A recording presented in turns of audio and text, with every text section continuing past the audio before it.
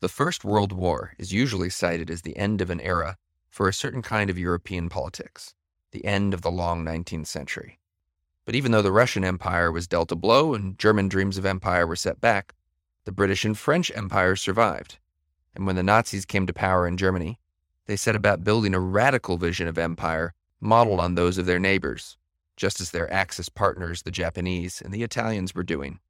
It was World War II that truly signaled the end of the great era of European territorial empire, an era that ended, in the words of the writer Leonard Woolf, not in a peaceful burial, but in blood and ruins. It is a prescription for war, this Iraqi invasion of Kuwait. December 7th, 1941, a date which will live in infamy. The bloody experience of Vietnam is to end in a stalemate. We continue to face a grave situation in Iran. The people who knocked these buildings down will hear all of us soon. We shall fight on the beaches, we shall fight on the landing grounds, we shall fight in the fields and in the streets.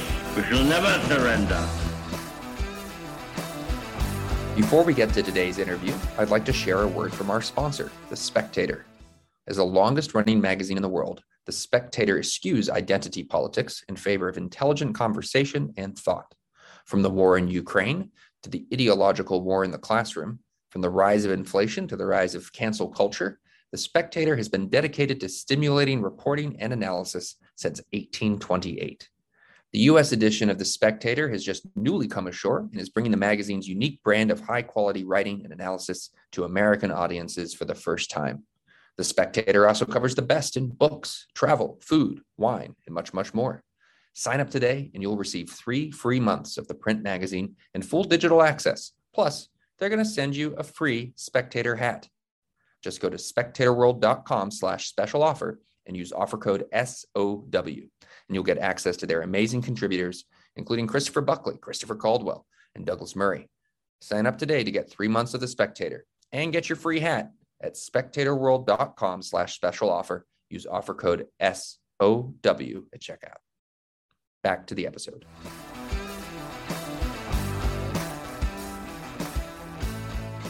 Hi, I'm Aaron McLean. Thanks for joining School of War today. I'm joined today by Richard Overy. He is professor of history at the University of Exeter. He's written and edited more than 30 books, including, most recently, the magnificent Blood and Ruins, The Great Imperial War, 1931 to 1945. Richard, thanks so much for joining. Thank you.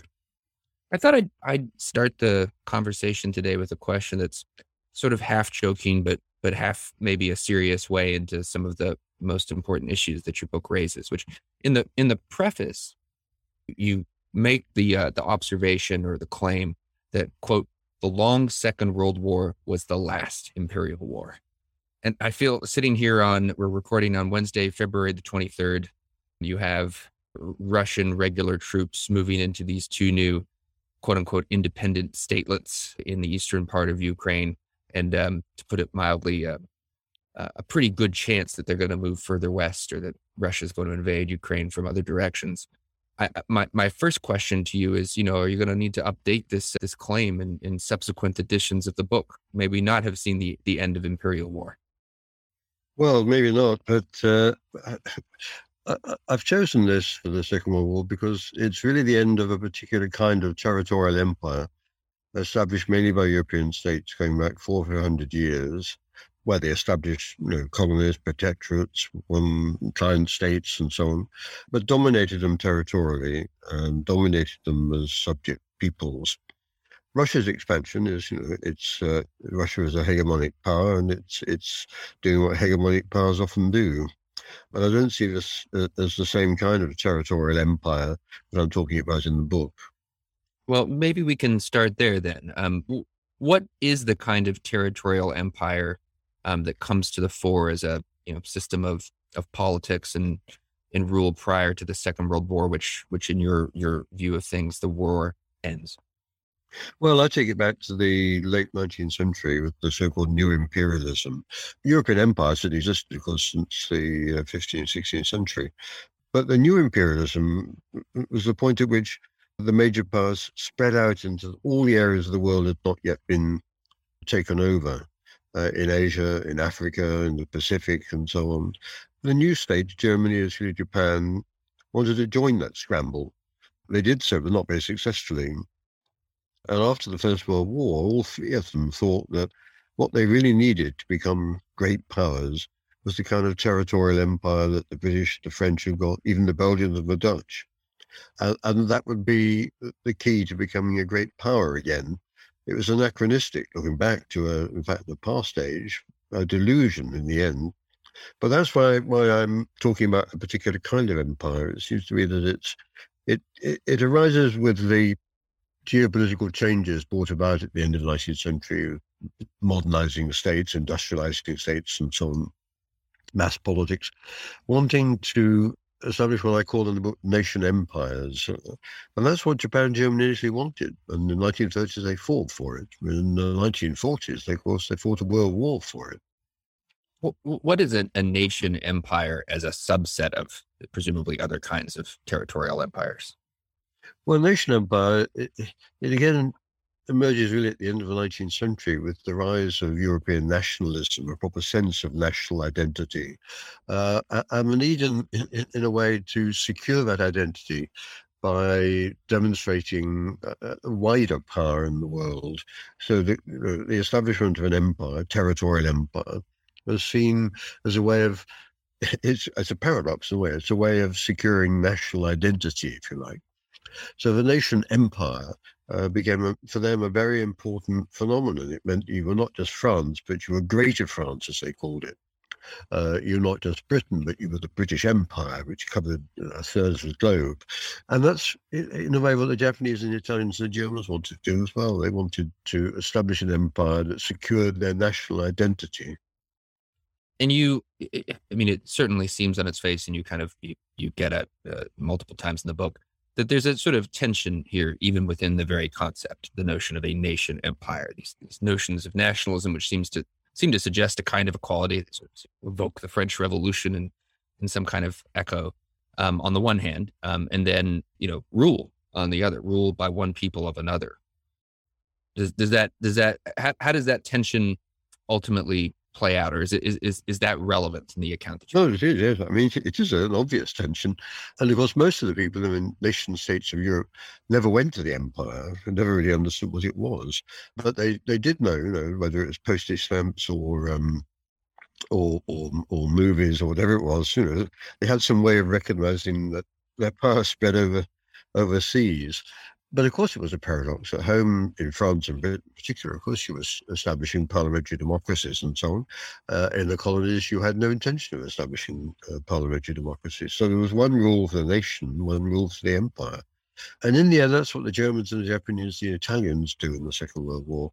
They take over, in fact, what are sovereign states, China, the Soviet Union, Ethiopia, and they think they can turn them into subject peoples, like the empires of the 19th century. And of course they couldn't, and that was, again, one of the major factors in the collapse of empire during the Second World War. Is that the or a principal difference between this new wave of empires that, the fascist powers like Germany, Italy, Japan have with the older version, is that they are targeting sovereign states? What are the big differences between the vision of empire that the Axis powers have, just to speak collectively for a moment, and then we can go into detail? Yeah. And the old version. I mean, one major difference, as you said, that they're attacking sovereign states, all of them members of the League of Nations. So, that it's bizarre to think of that as colonial territory or territory that can be part of an empire. And the other thing is simply the speed with which they have to do it. The British and the French, Dutch and so on, it took a long time to build up their empires. They became increasingly greedy for territory and increasingly violent as the 19th century went on. But this was a slow process. The Germans wanted to create an empire in 10 years or less, and they were quite willing to embrace genocide to do so. But the genocides in the earlier empire building, whether it's the Aborigines of Australia or whether it's, Native Americans, of course, this took decades or centuries. So the real problem is that these are quite radical empires. They want to transform the world in a handful of years, where the other empires, of course, have taken, in some cases, centuries to develop.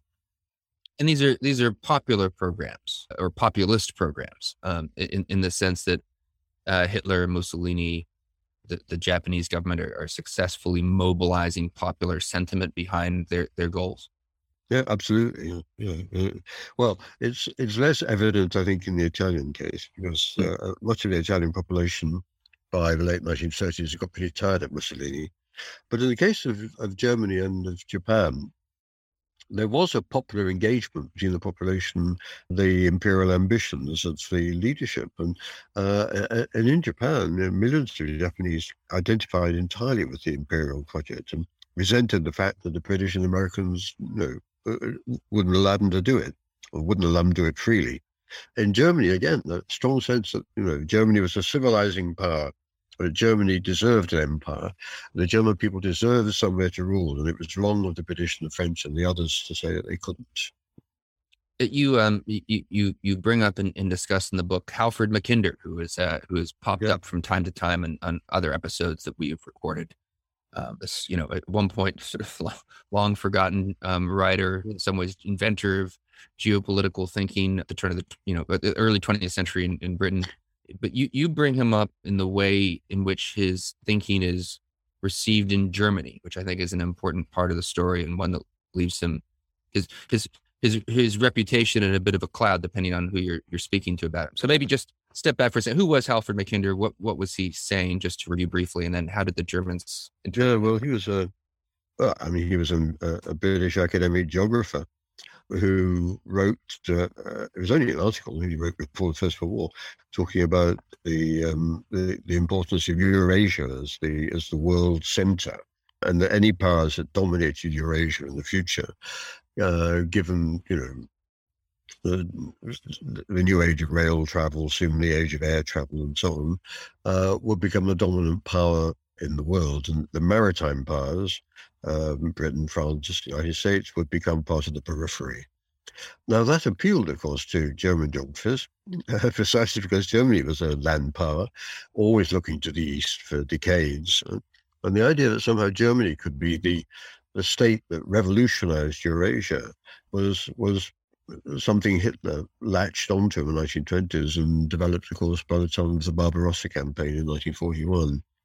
So this vision of a powerful Eurasia, whoever dominates Eurasia, is essentially the world pivot. Now, Putin might have read a bit of Mackinder as well, I think, because he clearly has an idea about dominating Eurasia too. But in Hitler's eyes, this was the natural thing for the Germans, that they'd always pressed east and never quite managed it.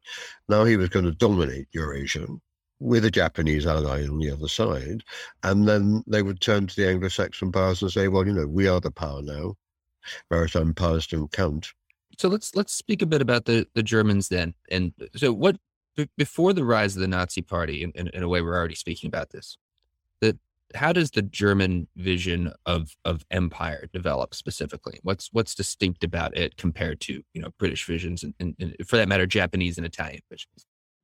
Well, the German version of empire before the First World War was rather similar. In fact, it was essentially a racist empire in which you saw yourself as a superior culture, and you were bringing civilization and Christianity to the areas that you colonized or indeed conquered, and this was very important for trade. And the assumption was that the more colonial territory you had, the richer you would become. The Germans didn't get much colonial territory, just a few stretches of Africa and a few Pacific islands. So what they wanted was to do something like the British and the French Empire. Lots of territory, lots of resources and markets. And that was an idea that existed in the 1920s, certainly among radical nationalist circles. Many German geographers served the same purpose. They again thought of empire in those terms. But only when Hitler came to power was it possible to turn those sorts of fantasies into reality.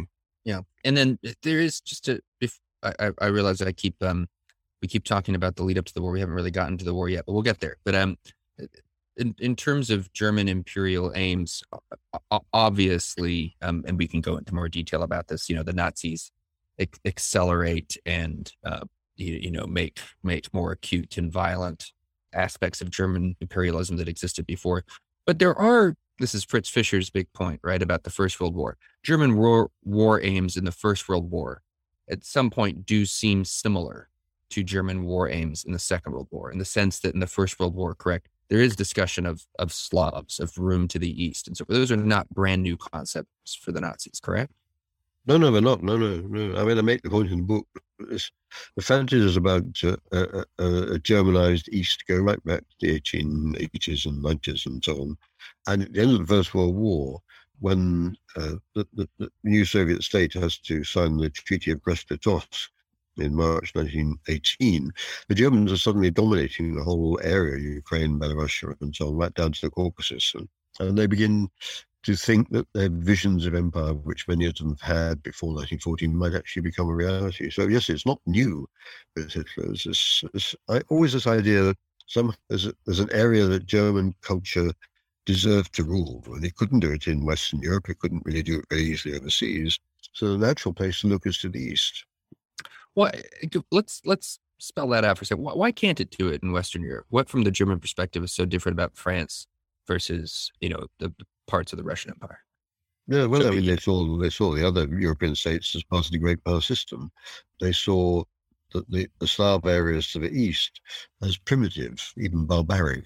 I mean, those are the kind of words that you used to describe it. And therefore, it's a place where the Germans can come, can rule, can transform the area, can take over the resources. But you can't do that very easily in Western or Central Europe. Here is a Great Power system. Powers are seen by Germany as equals. But the Slav mass, there's this strange fantasy that somehow or other the Slavs are only fit to be ruled, and that the Germans are the best people to do it. Yeah. So the war begins, the war proper. I mean, you point out that the war proper, the period from 1939 to 1945 is, only properly understood as sort of the climactic phase of a much longer story of war, for that matter. But the war starts, Barbarossa happens. Before that, the Germans have already, gobbled up Poland and other parts of Eastern Europe. And it turns out to be short-lived for reasons we can get to. But for a while there, the Germans do have the start of something like an Eastern Empire. So as they seize it, as territory is growing under their control, how do they think about ruling it? How do they begin the actual, implementation of a program of empire? What sources are they drawing on? How do they go about this business? Yeah, that was a good question. I mean, the bizarre thing about the Second World War is that not just in the German case, but also in the Japanese case too, the strong sense that they've already won, that they can now build their empire, and it'll be a long-term empire. You've got the Heinrich Himmler, head of the SS, who's in charge of much of the program in the East, thinking that the Germans are going to rule this area for 500 years, and you're going to be 600 million Germans inhabiting it at the end of 500 years. Extraordinary fantasies that somehow the empire, now it's been conquered, will become a permanent feature. And so they begin to plan its organization politically. They begin to extract all the resources that they want, because they need them for the war as well. But the idea is that they'll go on, once the war's over, they'll extract these resources and the foodstuffs. The Slavs will become basically subject peoples, forced laborers and so on. And above all, they will cleanse the area of all unwanted ethnic groups, of which the most obvious were the Jews. And then you will settle Germans in many of the areas. And these plans are put into operation. Not just the slaughter of the Jews, which does take place, of course, but they begin to move German settlers in. They want to transform the landscape. They want to build new towns. And all of this takes place in the space of 2 or 3 years, in the middle of the war. Looking back at it, it's simply deluded. But at the time, there was a strange confidence that perhaps they had actually done it. And had they defeated the Soviet Union and Stalin had sued for peace, then they might have become a permanent power across that part of Eurasia. I know this is a matter of ongoing debate amongst historians of the period, but everyone seems to agree at a certain point, relatively early in the war, this really is all delusional, and that there's a ticking clock for the Axis powers. And I guess, Pearl Harbor is one possible, or the German declaration of war on the United States is one possible moment where that gets locked in. Others, I think, would put it back earlier in the summer. Where do you put it? Is there any point where this where we might live in a world today where there is something like a Nazi empire, where they actually had a shot at achieving it? Well, it was a close, fun thing. The Allies had to learn to fight much better. Long string of defeats, and unwillingness or lack of capacity really to confront the Axis. The battles at the end of 1942 are the decisive ones, which suddenly show that the Axis, there is a limit to what the Axis can do. But, if the Allies had not been able to collaborate, or, if it lost some of those major battles, it's not impossible to imagine. But, once the United States is in the conflict and determined to fight it, it is difficult to see how the Axis states are going to, build an empire and produce a settled geopolitical order. So just to stick with German imperialism for a second, then, I'm curious. You mentioned the sort of beginning of a settler program. How does that actually work? One thinks of earlier European empires, Brits going to India. One imagine there's a kind of draw to that. The Brits are going to India for economic opportunity and curiosity and all sorts of human motivations. Is that at play here as well? Is it more compulsion of the Nazi state? What's taking people to the east? Well, not very many people go, of course, the answer. Himmler and Hitler and others, they talk about the colonies. The Siberian areas are going to be colonized. And they start looking around for volunteers. And they can't find very many volunteers because obviously sensible Germans realize that this is a pretty dangerous place to go. But, that was the idea. You just got volunteers. But in the end, they couldn't get enough in Germany, so they basically used the German speakers who lived in Poland or the Baltic states or Romania and moved them to camps in Poland and Germany, and then say, we got a farm for you in Ukraine, and send them off. Thousands of them went, and then thousands of them came back 3 years later. Let's switch to Japan. What is distinctive or unique about the Japanese, late stage vision of territorial empire? Yeah, I mean, it's a curious thing because there's no evidence of it at all in earlier Japanese history, of course. And since 1945, these fantasies have disappeared entirely. I think it's partly the modernization drive in Japan from the 1860s onwards. They were desperate to model themselves, particularly on the British, to a certain extent on the Germans, and they did persuade themselves that territorial empire was the reason why the British were so successful, and they had a right as the civilized Asian people to establish the same kind of empire in Asia. There's one Japanese official who says to a British diplomat, why is it all right for you to dominate India, but not all right for us to dominate China? And that kind of thinking was quite widespread among the Japanese elite during this period. What really pushes them, I think, towards the final decisions is the economic crisis in 1929-32, because for Japan, that's a catastrophe. It's already difficult because Japanese agriculture is in great difficulty and so on. The silk industry is facing problems.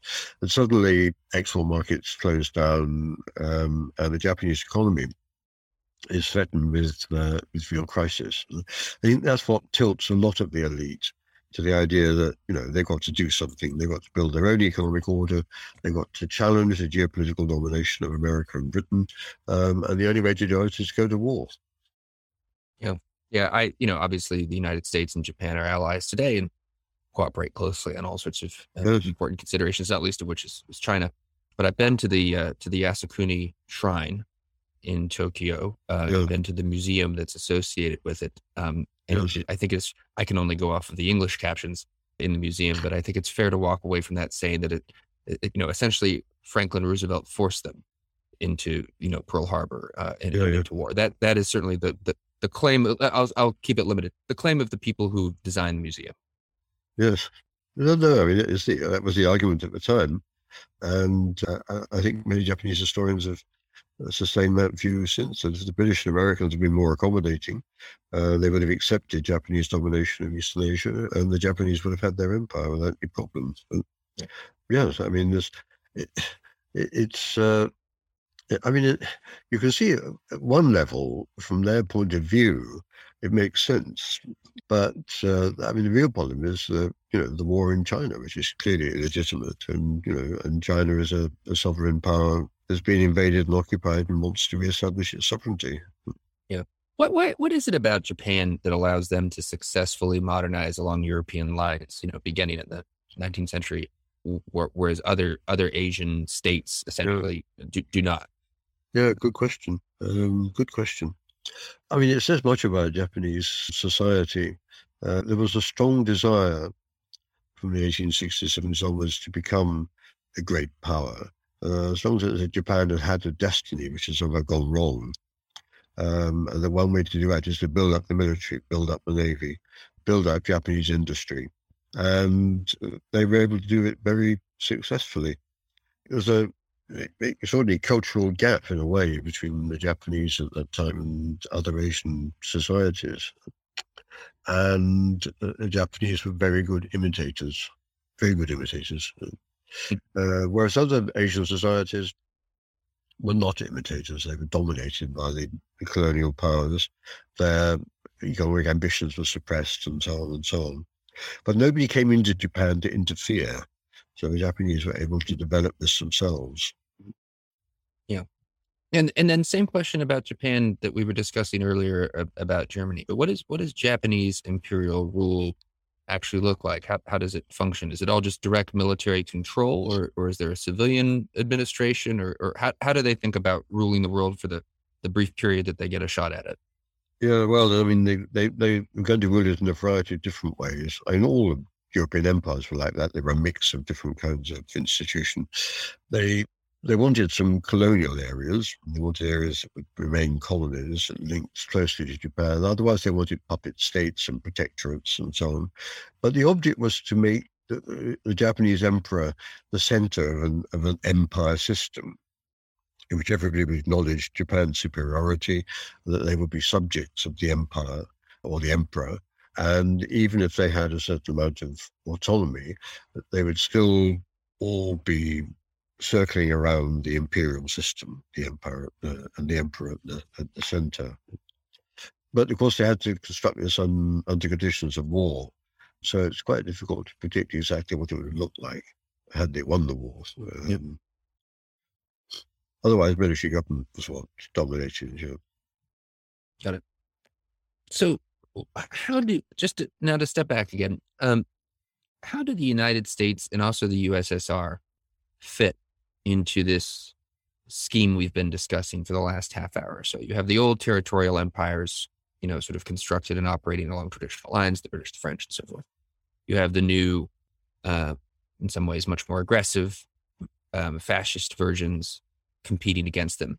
America and Russia both, in certain obvious respects, they have territorial ambitions. So I guess this is where we start to get into the differences. They should put it this way: they certainly have hegemonic ambitions, but you don't include them, I think, in the book in the scheme of old versus new empires. There's something different about both of them. So walk us through that. Yes. Well, it's interesting. It was quite clear the United States was going to become one of the world's superpowers because of its economic strength. The Soviet Union, modernizing under Stalin, was also turning itself rapidly into a superpower from a ramshackle Tsarist empire into a communist-dominated industrial state. And the three Axis powers, but particularly Germany and Japan, were very aware of that. Hitler was very aware that he had to move before the United States began to think about a global role and before the Soviet Union had become too strong. So both of those states were strongly anti-imperialist in the old-fashioned imperialist sense. And they were both likely to inhibit whatever the Japanese, the Germans, or the Chinese wanted to do. So I think in the 1930s, there was a moment of opportunity because the Americans were isolationist, Soviet Union had withdrawn because it was building itself up and not yet ready to intervene and so on. So you had to move quickly, establish your empires, your economic zones and so on, and then turn around and say, well, hey, what are you going to do about it? But it turned out they couldn't do that, of course. Very quickly, Hitler's ambitions in Europe involved the Soviet Union. Japan's ambitions in China and the Pacific involved the United States. And so whether they liked it or not, they found they had to fight those two major states as well.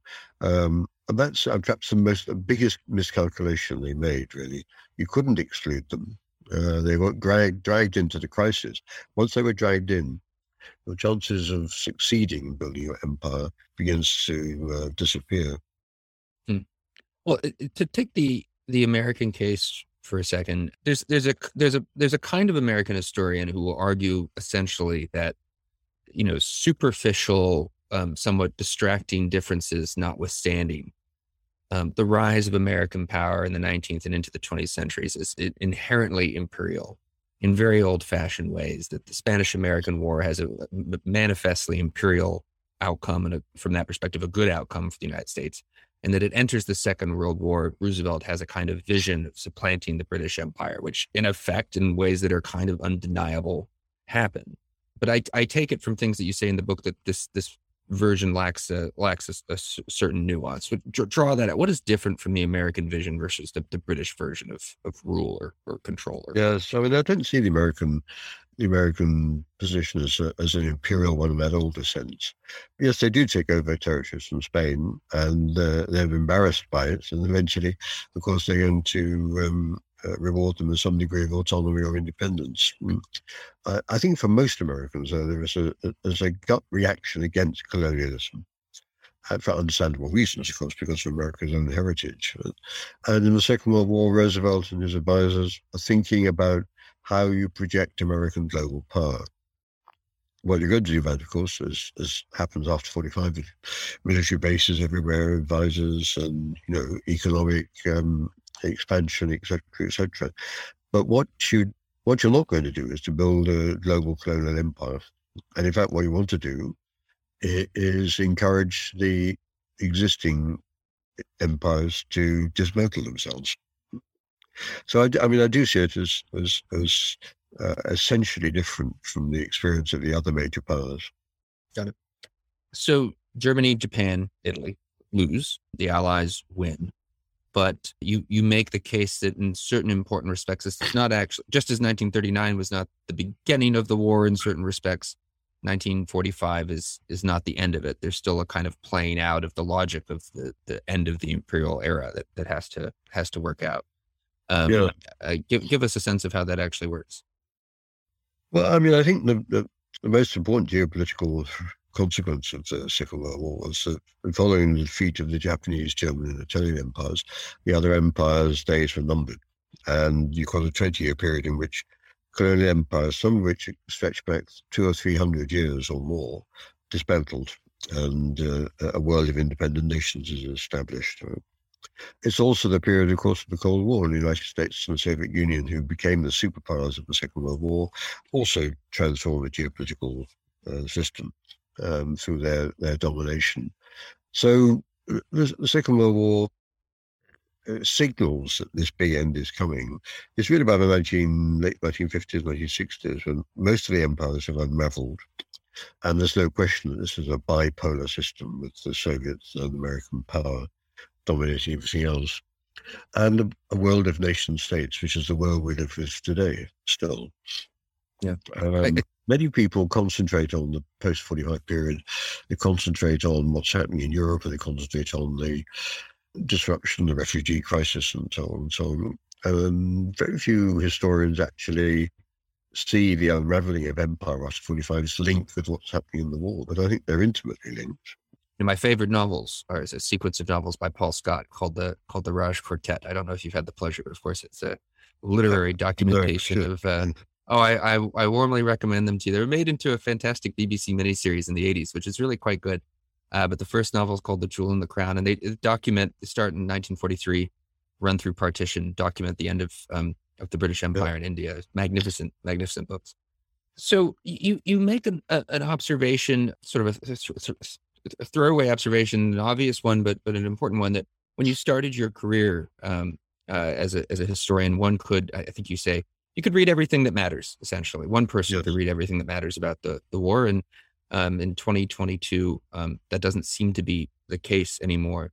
I thought I'd just ask you, in addition, of course, to Blood and Ruins in your other works, what should people read who want to understand this great cataclysm that all but destroyed the world, certainly destroyed an old world and made a new world in the middle of the 20th century? What are the best things that have been written that people should turn to? Well, good question. I mean, I think that part of the problem of the literature of the last 20 or 30 years, of course, has become more and more specialized and detailed. So there are 50 books or 100 books on Normandy. There are 20 books on the Italian campaign. There are 1,000 books on Barbarossa, and it's difficult to take a global view. That's what I found writing this book very difficult, because you've now got to include so much and taking under so much literature. So that, finding half a dozen books that you can recommend to somebody to go away and read it's very difficult to do, I think. I mean, there are some books that I've been very impressed by recently. Walter Heinrich's book on the Pacific War, I think, is a remarkable book, I think. Evan Maudsley, another British historian, writing on the Eastern Front too, I think, he's certainly well worth reading. On Germany, well, there are plenty of biographies of Hitler which tried to reformulate the story one way or another. But Ian Kershaw's work on Hitler, and also his book on turning points in the Second World War, you learn a lot from reading those.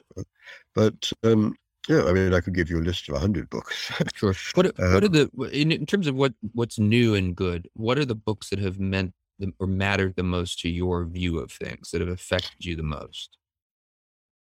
Recently, you mean? No, in general, in the long run. Oh, right. Well, I'll tell you a surprising thing. There was a small textbook on total war produced by an American historian of France called Gordon Wright, called The Ordeal of Total War. It's produced as part of a series in 1968. And I remember reading that as a student, being enormously impressed by it, how you could stand back from the conflict and already understand it in ways which other historians couldn't. And rather like Blood and Ruins, what he did was to provide some kind of a narrative for us, but actually break it up into chapters which looked at themes related to the war. And I've never forgotten that book. I've got it on my shelves here. And in fact, I mentioned it in the preface. And that's a book that's influenced me a lot at the time, thinking about how you approach the history of the Second World War. More recently, it's difficult. I mean, there are a few books that I point to and say, well, if I hadn't read that, I wouldn't know X. But one of the most important books recently is the book by the Oxford historian Rana Mitter on the Chinese War, who really opened, when he wrote that, he opened up for the Western audience a big corner of the war that people knew very little about, partly because they just, most Western historians don't have a language facilities to be able to do that. And Rana played a very important role, I think, in alerting people to how much we still need to know about the war in Asia. Now, since then, there have been quite a number of very good books by British and American historians, but his was, in many ways, a pioneer book. Those are two examples, I can give you. Sure. Richard Overy, author of Blood and Ruins, thank you so much for making the time today. Really enjoyed it. Thank you. This is a Nebulous Media production. Find us wherever you get your podcasts.